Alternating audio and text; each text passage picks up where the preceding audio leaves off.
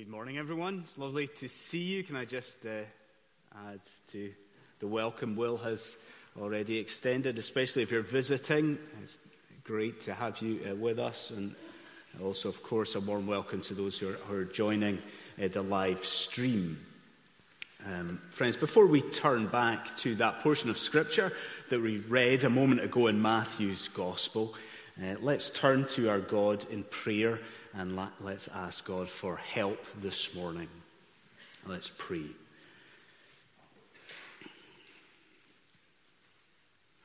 Lord, we say so quickly and so frequently that your word is living and active and sharper than a two-edged sword. But Lord, this is our understanding. You have revealed this to us, that truly your word is living, that it changes lives, that you reveal yourself through your word by your Holy Spirit. And so we come with indeed a sense of expectation this morning, not that we might hear ideas from men, but Lord, we come with a sense of humble anticipation as we approach your throne, that you this morning, through your chosen means, might address your chosen people in your chosen way. And we ask, Lord God, that this might indeed be so. Lord, we pray that you would do mighty things. And we pray that as we wrestle with this genealogy, the book at the start of the book of Matthew, that you might please help us to understand, but more that you might help us to love and to love you, to love the Lord Jesus Christ, the one who is our Lord and our Savior. And we pray in Jesus' name, for his name's sake. Amen. Okay, many years ago, I remember preaching in a church in a different part of the country, and I remember being absolutely bamboozled at the door of the church. Completely bamboozled. You know how it is in some churches, certainly pre-COVID. After the service, what tends to happen? But the minister will go to the door and he will greet everybody as they are leaving the church. So this is what I did at this church in a different part of the country, and I lost count very quickly of how many people, as they left that church, they said exactly the same thing to me. So I went to the door, trying to be polite, and everybody was filing out of the church, and everybody was shaking my hand in the times that you could do that. And as they filed out, they would say, "Thank you for the service. Good morning, thank you for the service." And then they would say one after the other, "And who are your people? Thank you for the service. And who are your people?"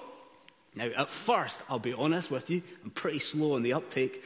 So at first, I was just a little bit confused about what exactly I was being asked at that moment. But thanks to my trusty interpreter, I was able to work it out. You probably know exactly what this was. This was a West Highland way of asking me about my family heritage, wasn't it? Who are your people? Who are your people? A way of inquiring really whether this strange man who was preaching to them, whether he had any roots in the Western Highlands. Who are your people? Who are your people? Well, just as lineage clearly still matters to many of us today in Scotland, so I think we have to appreciate this morning that the same was true to many, many Jews in the ancient world.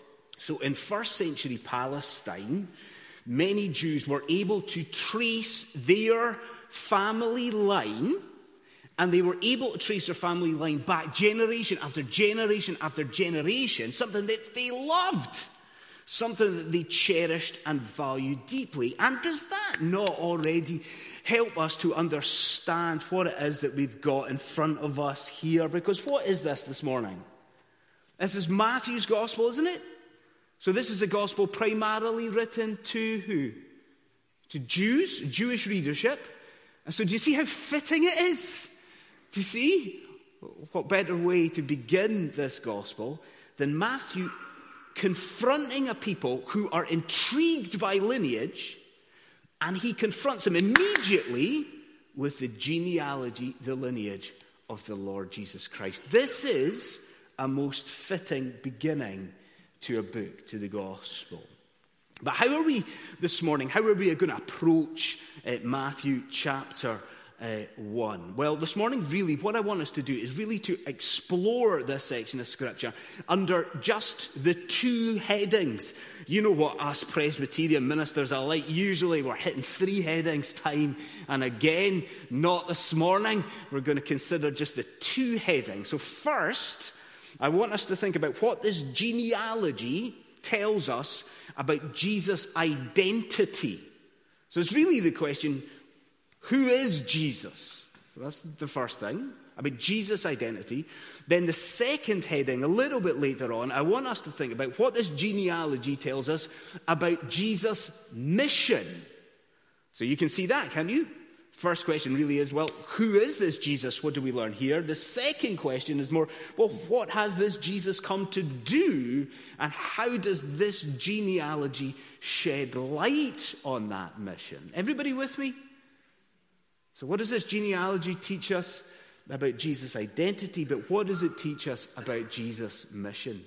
So I would ask you the same thing as I ask you every service. If you've got a copy of the Bible, please have it open at Matthew chapter 1. Matthew chapter 1. We all fell for our session clerk, didn't we, earlier on? We were all in awe of David and coming up and reading that flawlessly.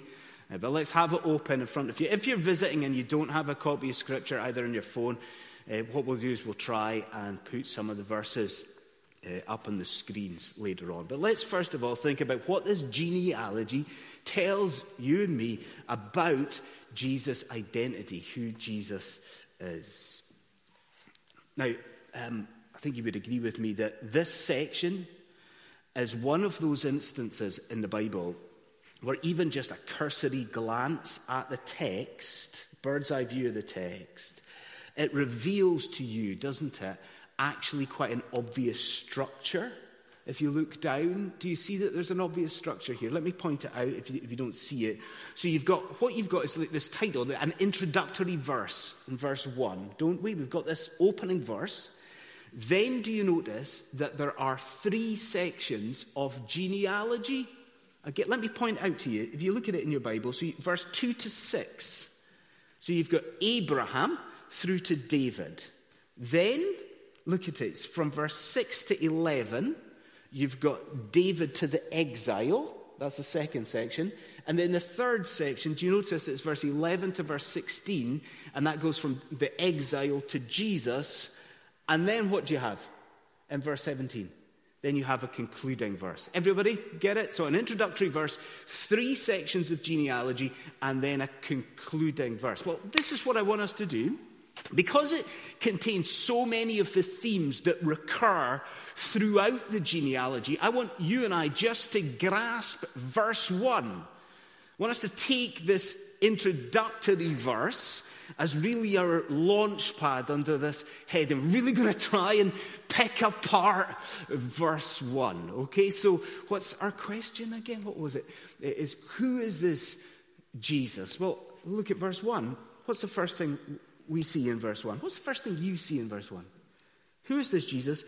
Matthew tells you that Jesus is the Christ, doesn't he? The anointed one, the Messiah of God. Now, you and I are really, really familiar with that term, aren't we? The Christ. And so I think what could happen this morning is that you and I utterly fail to grasp how exciting this opening phrase would have been to the first readership of this gospel. I mean, you can see it maybe, can't you? You know, at the time of Jesus' birth, the time of the incarnation, there was just so much anticipation and speculation about the coming of the Messiah. Like for centuries, The Jews had been anticipating this deliverer that was going to come from God, and he was going to rescue the Jews. And at the time of Jesus' birth, first century Palestine, you see that anticipation? It was just boiling over. This expectation was reaching fever pitch. And so you can see it now, can't you? You can see what Matthew is doing as he not only begins, but do you notice he ends the genealogy with mention of Christ? Do you see what he's doing? He's showing his readership that Jesus of Nazareth was that long-awaited deliverer. So Matthew's presenting Jesus as such. He is showing these Jews, showing his readership that actually Jesus was the one that all of Israel's eschatological hope should be centered on, pinned around, centered on, focused on. I wonder if you're new to the church. I wonder if you're joining even online this morning and you're just tuning in merely interested in Christianity. Just hold on to what God has already shown you in Matthew's gospel. Are you interested to know who is this Jesus? Well, understand it from Matthew 1. This Jesus is the one sent by God to deliver his people and to deliver them from all of their sin. Who is he? He's the Christ. He is the Messiah of God. But if you and I go back to verse 1, we're picking it apart, aren't we? We see that Jesus is the Christ. What else do you notice? Can you notice with me how Matthew ends verse 1? What is the other term? Do you notice? How does he end verse 1? We also see that Jesus is the son of Abraham. The son of Abraham. It's surely not just me that has a question about that. Jesus is the son of Abraham.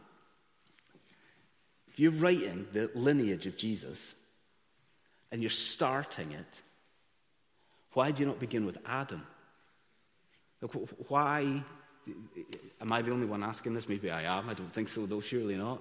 Why begin with Abraham? Why not begin with Adam? Well, if we know our biblical history, perhaps we know the answer in the room. Do we? Who was Abraham, friends? Come on, who was Abraham? But the initial recipient of the promises of God, the covenant of grace. And what do those promises look like? We can remember, can't we? The promise of land, the promise of a nation. But wait, there was a promise that through an offspring of Abraham, God was going to bring blessing to all of the nations of the world. So maybe now we can see what Matthew is doing by focusing on Abraham. What is he doing? He's revealing that Jesus of Nazareth is that one. Jesus is the one in whom all of the promises of God are going to find their yes and amen. Matthew showing that Jesus of Nazareth is the one through whom God is actually going to bring blessing and is bringing blessing to all of the nations of the world. Isn't it staggering? Like, we are not out of verse 1 in Matthew's gospel, not out of verse 1 in the New Testament, and already God is showing us what? That Jesus is the Christ, Jesus is the son of Adam, Jesus is the anointed deliverer, and he is also the covenant fulfiller. Isn't it marvelous already? But if you're alert this morning, you'll have noticed that your minister has omitted a detail from verse 1, haven't I? Maybe if you look back, you'll see it. There's a third emphasis, isn't there? Jesus is the Christ, Jesus is the son of Adam, but in between those, sandwiched in between there, we have the reality that Jesus is the son of David. Son of David. Now, can I ask you, friends, do you like modern art? Do you like modern art?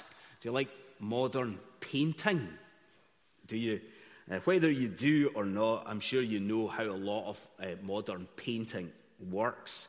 A lot of modern art has hidden depth, doesn't it? It's hidden intricacy, hidden meaning. What sometimes to us, depending what the art form is like, might just look like a few lines on a page. But if we study that and we delve into it, then it's revealed to us there's actually hidden depth and hidden meaning. Well, I want to suggest to you, in a sense, that the same is true here in Matthew 1. You see, although it might not be obvious to us just now on first reading, I want to suggest the following to you. Please hear it, please get it.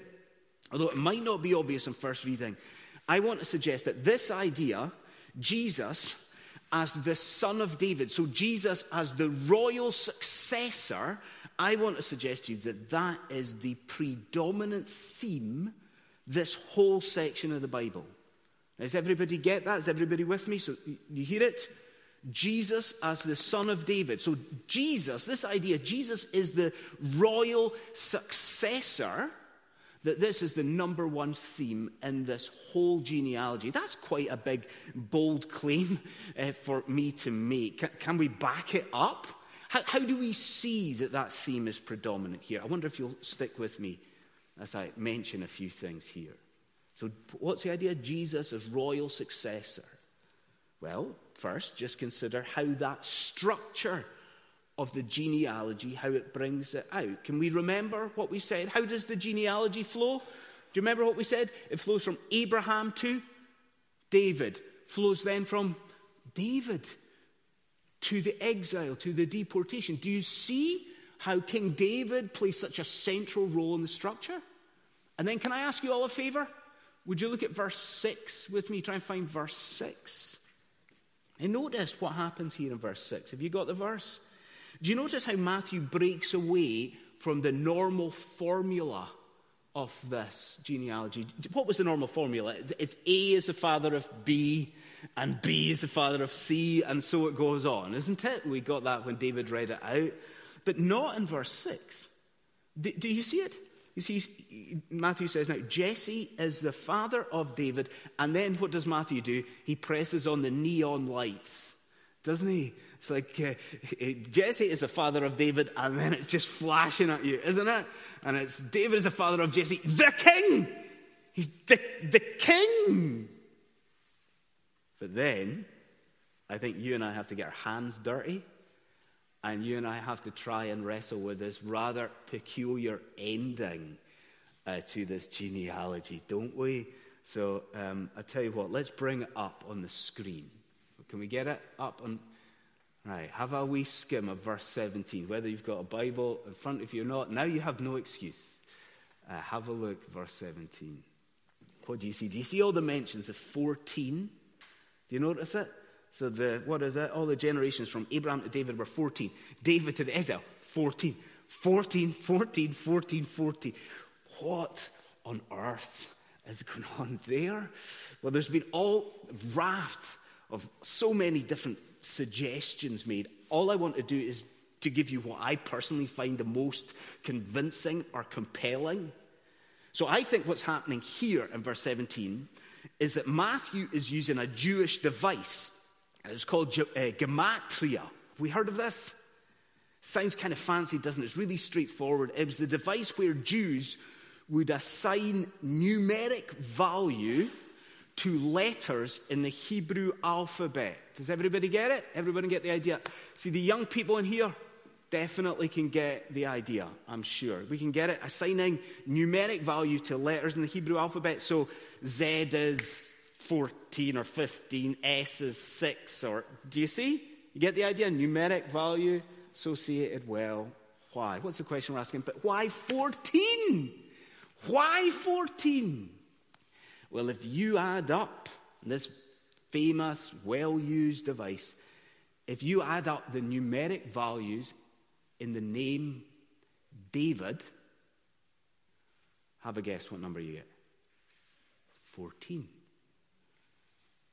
And if you count to find the 14th name in the genealogy of the Lord Jesus Christ, anyone want to guess what name you find? It's number 14.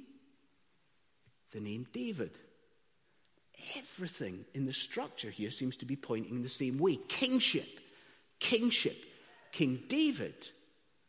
But then, I'll be honest with you, last here, we have to deal with a bit of a problem. You can bring that screen down. We've got to deal with a problem. Now, it's a probably quite a common problem, but listen to it. probably know about it, but here's the reality. It's the issue that the genealogy that you've got in front of you is very, very different to the genealogy of Jesus that you find in the book of Luke. They're different. I wonder if we can bring that up just to prove it. I'll not make everyone turn to it. This is Luke's genealogy. So maybe you've got Matthew's in front of you. This is some of Luke's one. Do you see how entirely, it's just so different. Like the names are different. It's bearing so little resemblance that you can see how it's a problem. So how do we resolve this? These are different. Well, traditionally, this has been resolved away, or people have tried to resolve it by suggesting that where Matthew is drawing Jesus' line through Joseph, that what Luke is doing here is drawing Jesus' line through Mary. Did I say that right? There's a lot of names there. Did we get it? So Matthew is drawing the line through Joseph, where Luke is drawing the line through Mary, and that's what accounts for the difference. That's what a lot of people say. There's a big problem with that. That is not what Luke says he's doing at all. He mentions Joseph. And so this is what I think we're dealing with. And surely it's interesting that where Luke is drawing the line through Joseph, that actually what you've got in your hands, what Matthew is doing, is drawing the line of royal succession. That's what Matthew 1 is. So Luke is drawing the line, the family line through Joseph, but actually Matthew, he's drawing the legal ancestry, the line of royal succession. Do you see it when we think about Matthew 1? Like on first reading, doesn't jump out at us, but everything in Matthew chapter 1, everything seems to be screaming to us of the same reality. What is that reality? Matthew's screaming at us that Jesus of Nazareth is King David's greater son. That Jesus of Nazareth is the one who fulfills all of the promises that were made to David in 2 Samuel 7. Who's Jesus of Nazareth? He is the one whose reign will endure forever and ever and ever as king. Who is Jesus of Nazareth? He is the one whose reign will result in the eternal praises of God. He is the king. And amongst so many realities this morning, I think personally that truth should alter how you and how we approach Christmas this year. Because you know what we are like, don't you, when it comes to Christmas? Oh, if you're anything like me, you get to Boxing Day, or even sometimes Christmas afternoon, but you get to Boxing Day, or you get the 27th, and you look back, and as a Christian, there's a twinge of regret. Isn't that how we are with Christmas? You all know that sort of, that come down that happens after Christmas. You know how the world looks different on Boxing Day to the way that it looked before? It looks different on the 27th. And what can happen as a Christian? You get to that day, you get to the 27th, you look back over the preceding weeks, and you despair, don't you, of yet another year where we have become too entangled with the materialism and too entangled with the greed associated with this time of the year. There's that twinge of regret. But look what's happening this morning. This morning, as we begin this run-up, this long run-up to Christmas, are we not afforded an opportunity? Do you see what God is doing in his word here this morning? He is confronting you again, Christian friend, with the identity of your Savior. He's showing you anew this morning who this Jesus is. And who is he? God's saying he's the Christ, the son of Abraham. He's saying he's the son of David. Jesus is the King of Kings. And should that not alter the next few weeks? Should that not mean that you and I ensure that we make this season a season of homage? A season where we praise the son of David? Do we not go into this build-up to Christmas? And do we not make sure that we praise the one who reigns in the kingdom of God? Because after all, why would we rejoice at Christmas? Like really, if you strip away a lot of the superficial things, get rid of the tree and the mince pies, as much as we might not want to do it, and you get rid of the family time, you get rid of the presents, get rid of the tinsel, get rid of the songs, get rid of the whole... Why is this such a beautiful time for the church of God? What's the answer? What does Isaiah say? Isaiah 9, we rejoice, for to us a child is born. To us a son is given, and what is his role? What are we seeing today? Who is this child? The son and the government. That's right. The rule of all things is on his shoulders. Who is this Jesus? Who is he?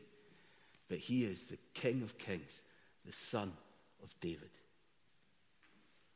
So we've seen what this genealogy tells us about Jesus' identity. Secondly, and more briefly, we consider what this genealogy tells us about Jesus' mission. So have you ever seen the TV program, Who Do You Think You Are? Does that ring any bells with you good people this morning? Who do you think you are? If you have not seen this program, it is, I think, a BBC show where, let's face it, minor celebrities, they take their turn in tracing their family history. That's the sort of broad idea. Maybe it's ringing bells with some of you. I quite like that TV program. Not a big TV person, but I quite like that TV program. Probably says a lot about my twisted nature, though, I think. Because I like it because it kind of goes wrong a lot of the time. You know what the celebrities are hoping for, don't you? They are hoping that the research will reveal that they are descended from aristocracy or something like that. And very often the opposite happens, doesn't it? And the research reveals, well, actually, you're descended from this network of criminals. Or something like that. Who do you think you are? Well, in a sense, I think we have to come to terms and wrestle with, we have something similar before us. Because isn't it staggering to think what this is? That this is a lineage of who is it? Of the Son of God. Now, in paper before you, you have the lineage of the God-man, the lineage, the genealogy of the Prince, the Lord of glory. And so what might we expect? We might expect that lineage, given who Christ is, this lineage is going to be filled with the greatest people in all of human history. We might expect that, right? The most upstanding and righteous and godly people who have ever lived are going to fill this genealogy. We might expect that. And the truth is anything but. Now, I want us to consider that in two ways. I think, first of all, more broadly. So I would ask that we look at the center bit of this genealogy, this middle section. Can you scan that for me? This will test your knowledge of Kings and Chronicles, I think. Does it a little bit?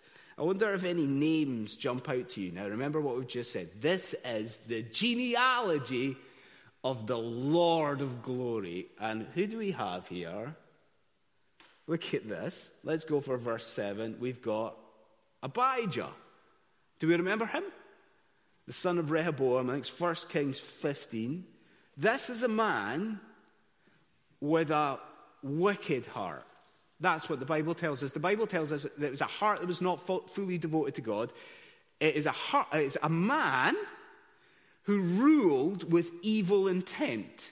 In the genealogy of Jesus. Then look on. Look at verse 9. So you've got mentioned there Joram. Does that ring a bell with us, Joram? Joram was a man who was so corrupt, that God inflicted Joram with an incurable disease from which he died. Again, I am saying to you, in the genealogy of Jesus Christ, and then maybe the name that has jumped out at you. Has it? Verse 10, Manasseh. Does that come on? We know Manasseh. Manasseh was the son of Hezekiah. We know Hezekiah, the one who made all of those godly reforms, don't we? What did Manasseh do? Not only did Manasseh undo the godly reforms, but Manasseh, he set up pagan altars. Listen, Manasseh sacrificed his own son. And the Bible tells us that Manasseh filled Jerusalem. Such was the slaughter. He filled Jerusalem with innocent blood. You're looking at this. The genealogy of Jesus Christ, and we are thinking, aren't we, this is some motley crew. Isn't it to have in your family history? These are some black sheep here. Now that is us, you and I, thinking about this broadly. But then I want us just to go a bit more particular, specific, and I need you and I to think about the women that are mentioned here. I'm going to be honest about things this morning. I'm a bit nervous. I'm always a bit nervous standing up the front as a bloke in today's climate. In any way, having to talk about women. Yes, it's a nerve-wracking thing. I feel like I'm walking on eggshells as I do. I'm gonna tread carefully this morning. Now, what's the reality? See, maybe you've researched your family history. Have you done that? If you or I research our family history and we uncover some notable women in our family history, what we're going to do, we're going to take note of that and we're going to shout about it. Aren't we? We're going to be proud of that reality. I think you have to appreciate that was absolutely not the case in the first century world. Women were not given a mention. And so we have to be clear about exactly who we're dealing with here. So can we put it up? Can we make sure that we have it? Now let's see. So in verses 3 to 6, I know it's difficult. There's a lot of names there, but we've actually got 4 women who are mentioned. And if you don't get them, I'll give them to you. We've got Tamar from Genesis 38. We've got Rahab. Please tell me that we remember Rahab from our studies in Joshua. We remember Rahab. We've got Ruth, the wife of Boaz, don't we? And then the last one we've got is Bathsheba, who's mentioned here as the wife of Uriah. Let me give you those names again, and you think about the question that I've had to wrestle with all week, okay? So we've got Tamar, we've got Ruth, we've got Rahab, and we've got Bathsheba. What's the question that's been haunting me all week? Why those 4? Right? I mean, there's so many women in the line of Jesus. Why not the matriarch Sarah? Why isn't she highlighted? What about Rebecca? What about some of these women? Why is it those 4 women? Do you see the question? Is that a legitimate question for us to answer? Well, I want to close the sermon this morning simply by suggesting 3 reasons why it is that these 4 women are mentioned. You've stuck with me thus far. You will stick with me to the end. Why those 4 women? Why? First, could it be because of their ethnicity? Can you see? What holds those women together? What's their common ground? Bathsheba, she would have been regarded as a Hittite, wouldn't she? By her marriage to Uriah the Hittite. What about Ruth? She's a Moabitess, isn't she? Wait a minute. What about Rahab? What's peculiar about her? We know from Joshua she was a Canaanite. It was the same for Tamar. Could it be that Matthew highlights these women to underline a most critical truth? What is that? That in the coming of the Lord Jesus Christ, that the offer of the gospel is going to go out in a new and more explicit way to all people from all places right across the globe. Could that be the reason why these 4 women are mentioned? That's number 1. Number 2, 3 reasons. Second reason, Now, stick with me. Could it be because of their sexual sin? You heard it correctly. Could these women be mentioned because of their sexual sin? Who do we have here? We've got Tamar, somebody who dressed as a prostitute, didn't she? Genesis 38. We've got Rahab, somebody who was a prostitute. We've got Ruth, someone who is descended from the line of Moab. So that means that she is descended from that horrible moment, that dodgy moment between Lot and his daughters. And then you have, what was the last one? Bathsheba. Somebody involved in an adulterous act. Do you see? Could it be that Matthew is highlighting these four women to affirm something that he is going to make beautifully clear and explicit in verse 21? Does he highlight these four women so that we know that Jesus has come to save his people from what? From their sin. Do you see the message in highlighting these four women? It's that anybody, no matter how tarnished they are, no matter how scarred they are by sin, they can find forgiveness. They can find cleansing. This one, the King of Kings, the Son of David. But I said three. So maybe it's their ethnicity. Maybe it is their sexual sin. But thirdly, maybe Matthew highlights these four women because of their beautiful suitability at this moment in time. Because maybe it is this morning, you're one step ahead of me, are you? Could be you're 2 or 3 steps ahead of me this morning. Maybe you are. What else holds the women together? So they're women. Yep. What else? They're mothers. And all four are mothers whose children would have had hanging over them suspicions of illegitimacy. Aren't they? Can you not see it? Okay, with Ruth, but what about Tamar with her father-in-law? What about Bathsheba and that unconventional, difficult pregnancy? And then what about, Ruth, we've got Tamar, we've got Bathsheba. And what about Rahab as a prostitute? Each one of them potentially embarrassing pregnancies, each one of them with suspicions of illegitimacy hanging over them. And then you see it, don't you? Isn't it perfect? So Matthew highlights these women as they lead into the birth story of the Lord Jesus Christ. Matthew highlighting these four women, all of the suspicion around their pregnancy, just as he begins to talk about this special pregnancy. A pregnancy full of suspicion over Mary, the mother of the Lord. A pregnancy, embarrassing in a certain way, but a pregnancy that is going to lead to a birth, a unique birth like none other. A birth that produces the Lord Jesus Christ. Not born of Joseph, no, but born of God.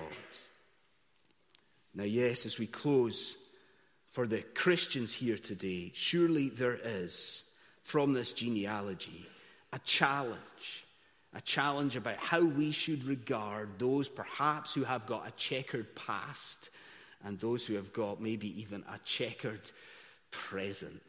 How it should be that we as the Christian church, we as the people of God, we should be the first to shun the idea that St. Peter's, that is a place just for those who regard themselves as respectable and upright. What absolute nonsense.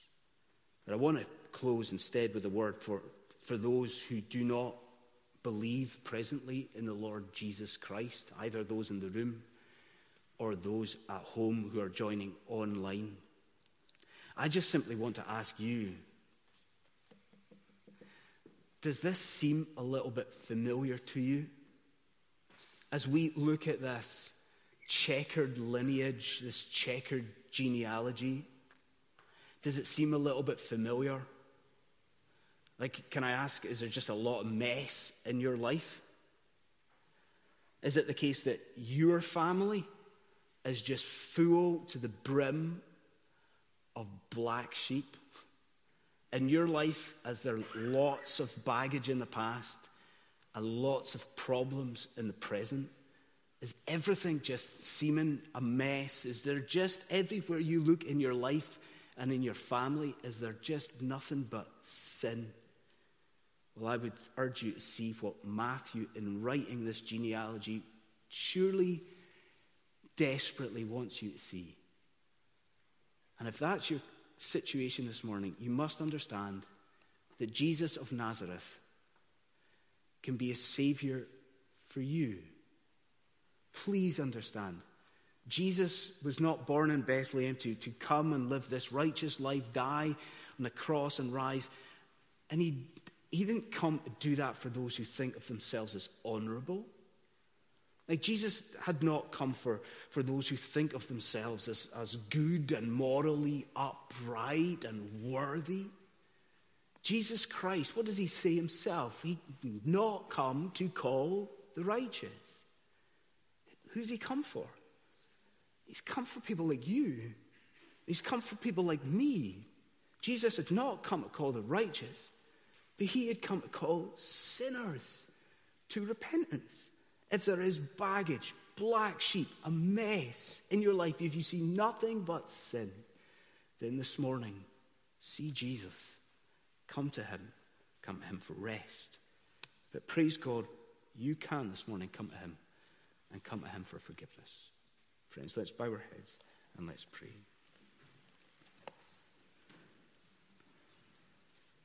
Gracious Father, we thank you for this genealogy. We thank you for this list of names. We thank you for the way that it's put together. We thank you for the themes here. But we thank you for what it leads into, the coming of the Lord Jesus Christ. And we thank you that he, Jesus of Nazareth, truly is the Christ. He is the son of Abraham.